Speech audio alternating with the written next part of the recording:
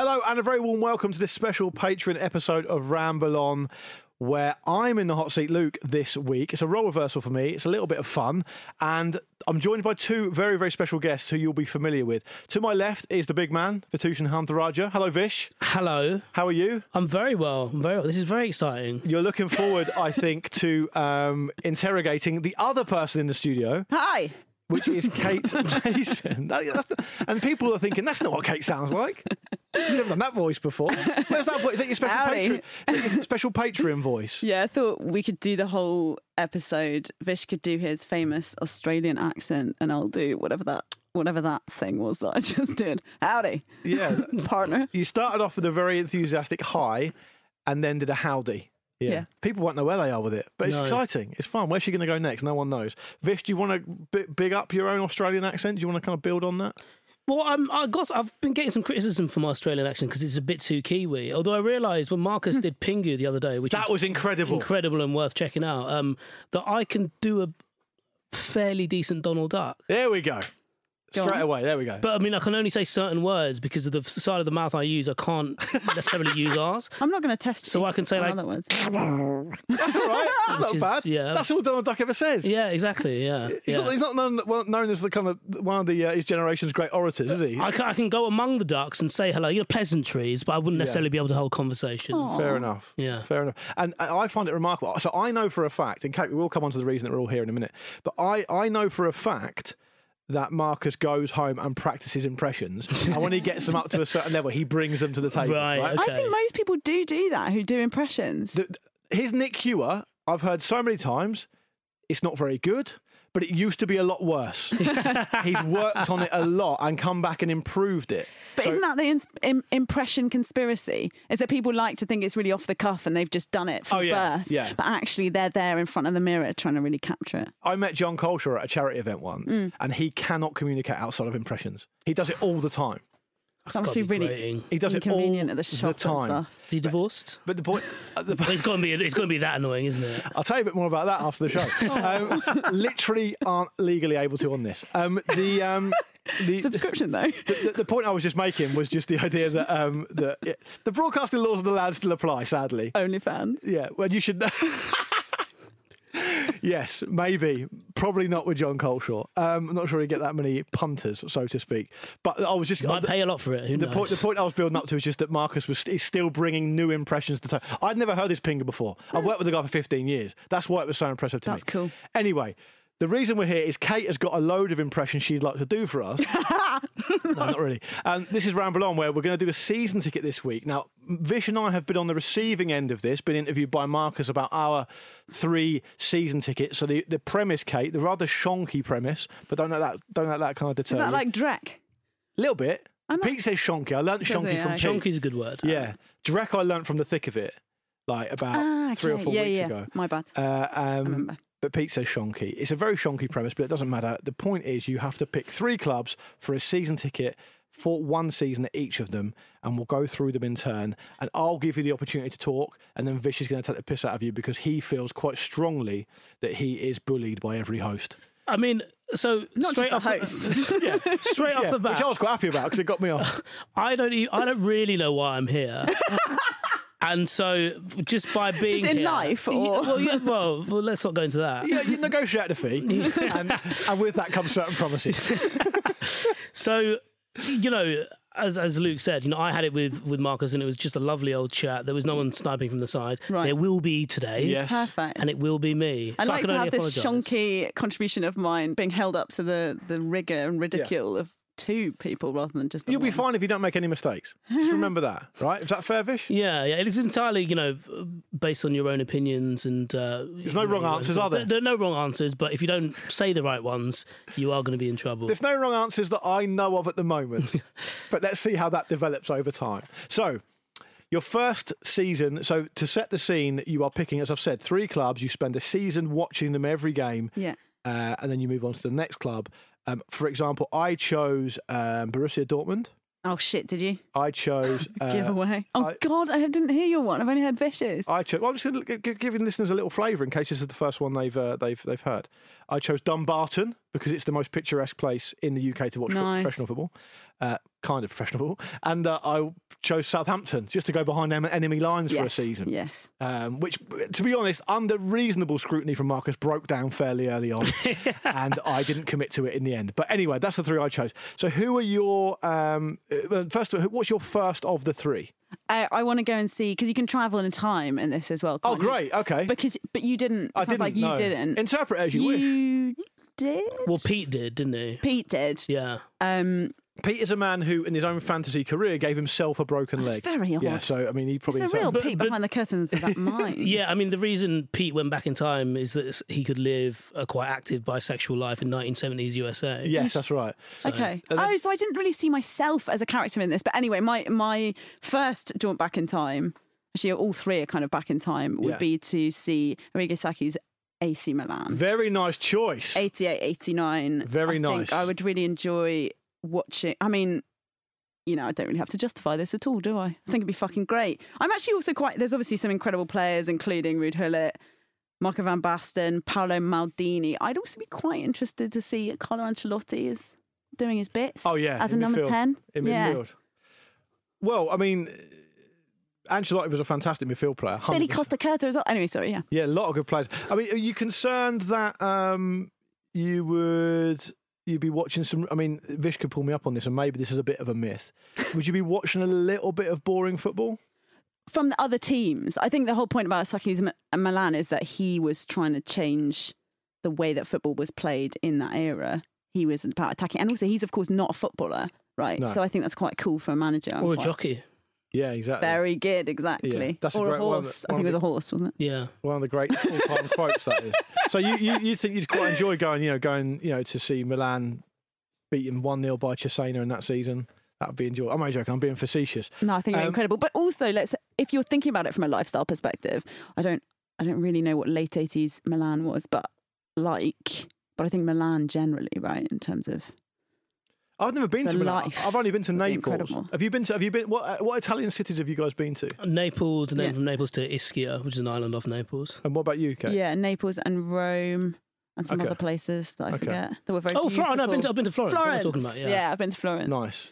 And you could just cut around in some really nice 80s fashion. Yeah, exactly. That'd be great. That'd be sick, great. Yeah. I think it'd be really fun. And I just, I like I say, the managers I'm quite keen on are sometimes ones who haven't been players, because I think it's really interesting to see how they develop their. Yeah, I once asked I think it was Gordon Strachan. I once asked Gordon Strachan how long you've got to dine out on the fact that you were a good player as a manager before the players will start to sniff blood.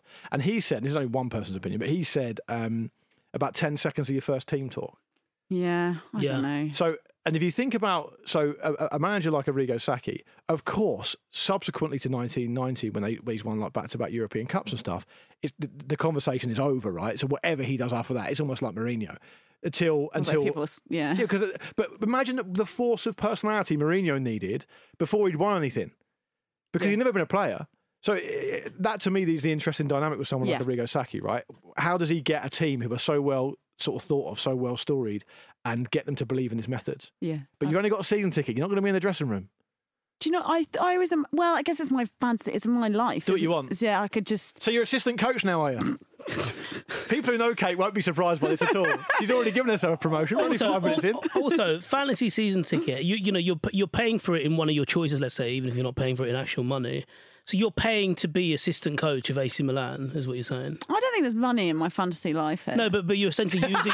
she operates in like a bartering economy. Yeah, okay. I quite like that as an answer, though, because I think, specifically in football, because you never really know how long, when you're watching something that you know is to be good, you're not really sure how long it's going to go on for. We were talking about Guardiola going and being done at the start of this season, and look what they produced this year. So it'd be quite cool to be in that situation and to know that you would be able to enjoy this era of football. Yeah. And to enjoy that season alone. I see what you mean. I'm going to turn up for this because I know something great is going to happen. Yes, and exactly. will continue to happen. Yeah. Well, this is like total football, and also zonal. I feel like zonal marking was a big thing that Sacchi pioneered. So it'd be interesting to see the birth of that. I wonder whether it's that common for people to witness a sporting event and know at the time that they're witnessing greatness, right? Whereas with this, people you'd have often that. say, they won't make out like they did, don't they?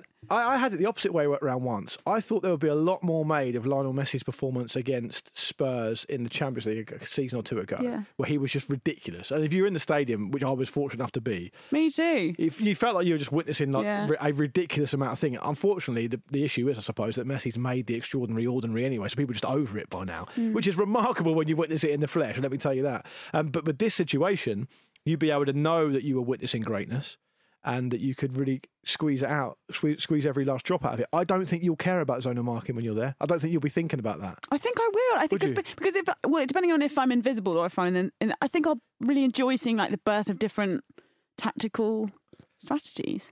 Fucking nice. Very different to me. Very different to me. Yeah. I spent most of the time last time I was at Dortmund in the concession stand, getting as many bits of food as I could. Bloody lad. So hold on, you'd want to be there knowing what you know now of that football team so that you could look or sound knowledgeable on the terraces. That's what you want, don't you? No, I just want to see it develop. You know what they're doing there, by the way?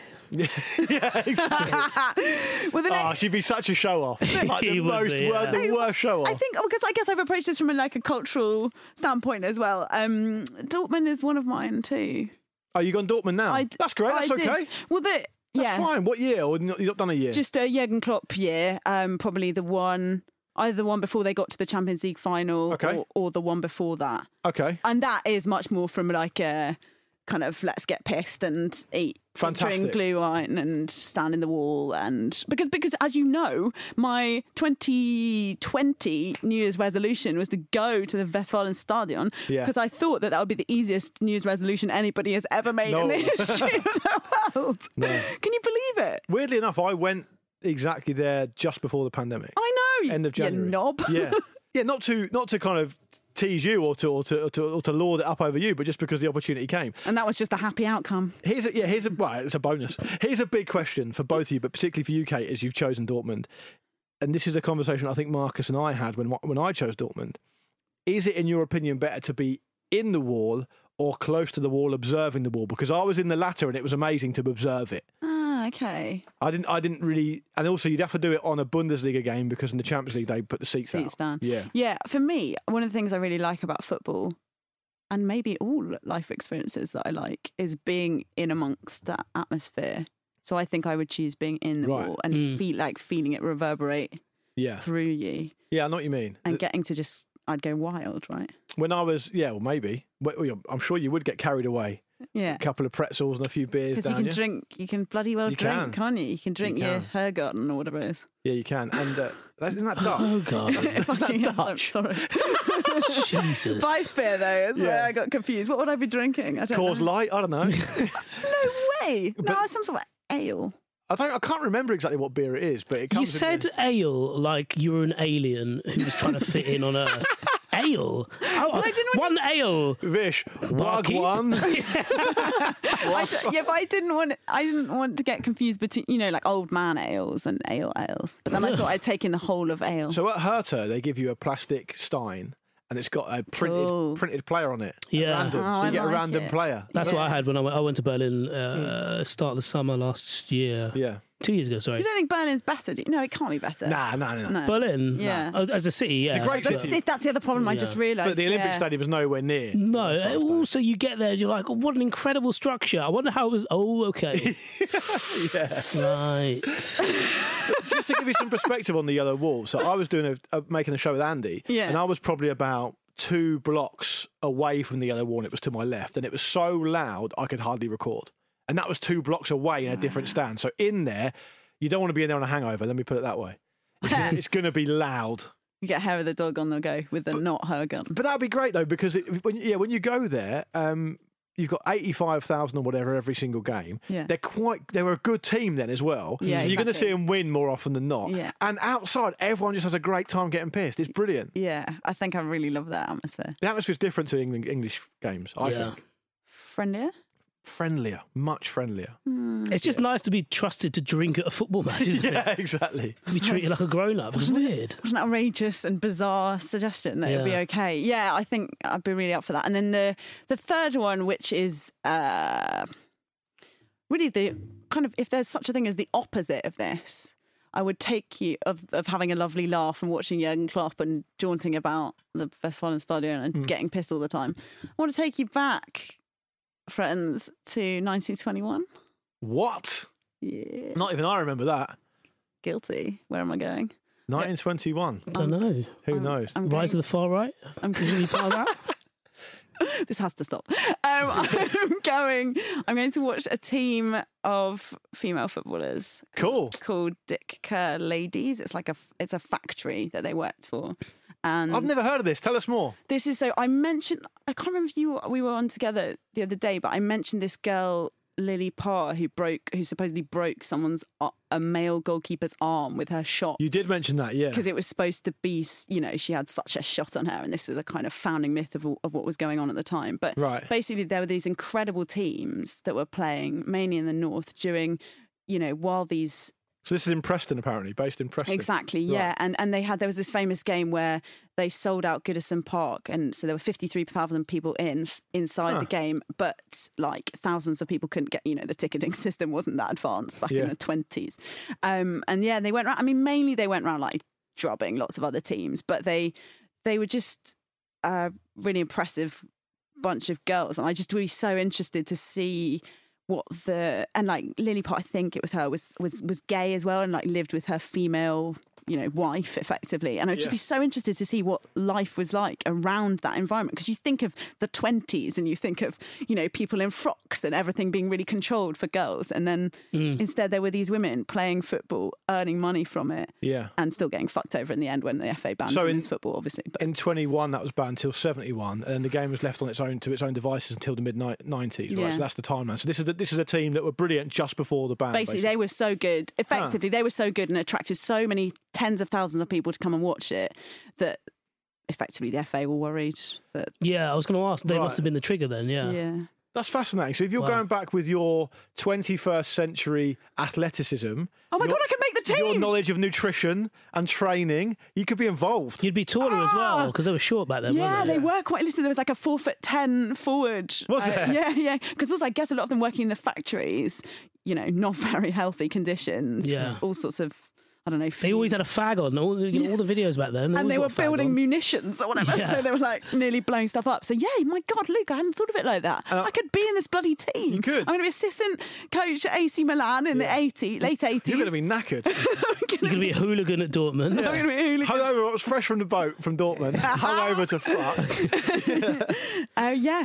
That's brilliant. So I'm literally learning this as I go, because I had no idea about this. Yeah. That they played the first women's international in 1920 against France as well. Yeah. And I think also I learned fairly recently that the idea of like the 1920s and how it was the roaring 20s, and you had like flapper girls and people living it up because they just experienced the First World War and because the economy was back in the... Apparently that's a gigantic myth. Yeah. Apparently it's only representative of the very, very upper classes. Right. Like the working classes and normal people in Britain at that time didn't experience that at all. They didn't share in any of that. So it'll be good to get a really good proper version and a proper experience of what everyday people were like as well. That's an amazing And how story. they were kind of living it up as well. It must have been absolutely incredible to go from sort of just slogging your guts out in a factory and giving all your money to your parents or your husband or whatever, to then getting crowds cheering you. I mean, it must have been the most incredible experience to have that, particularly in that era. But, they were probably the very few kind of, I guess much like it is in the early stage of the Premier League,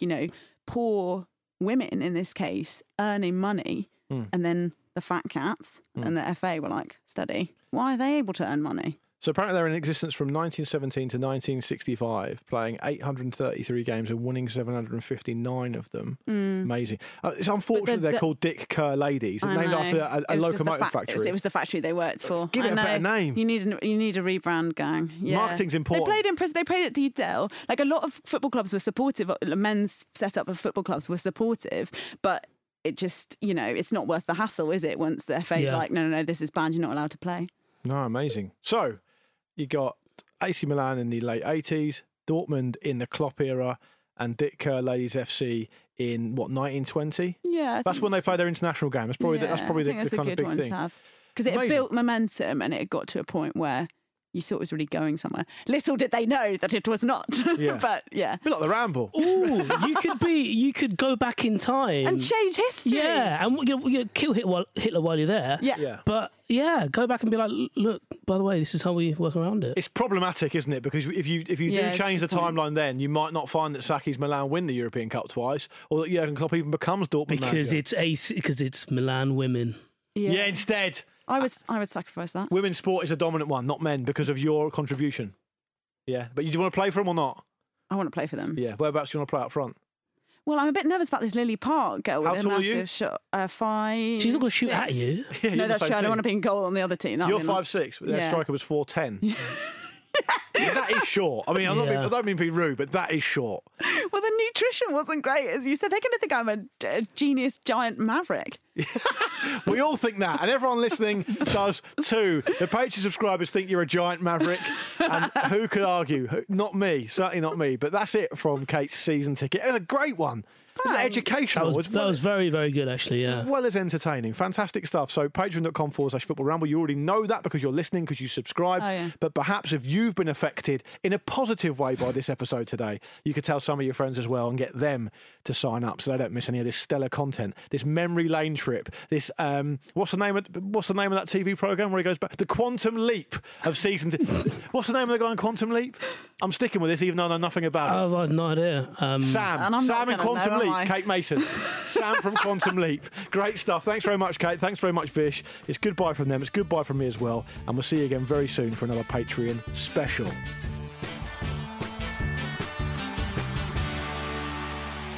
This was a Stakhanov production and part of the Acast Creative Network.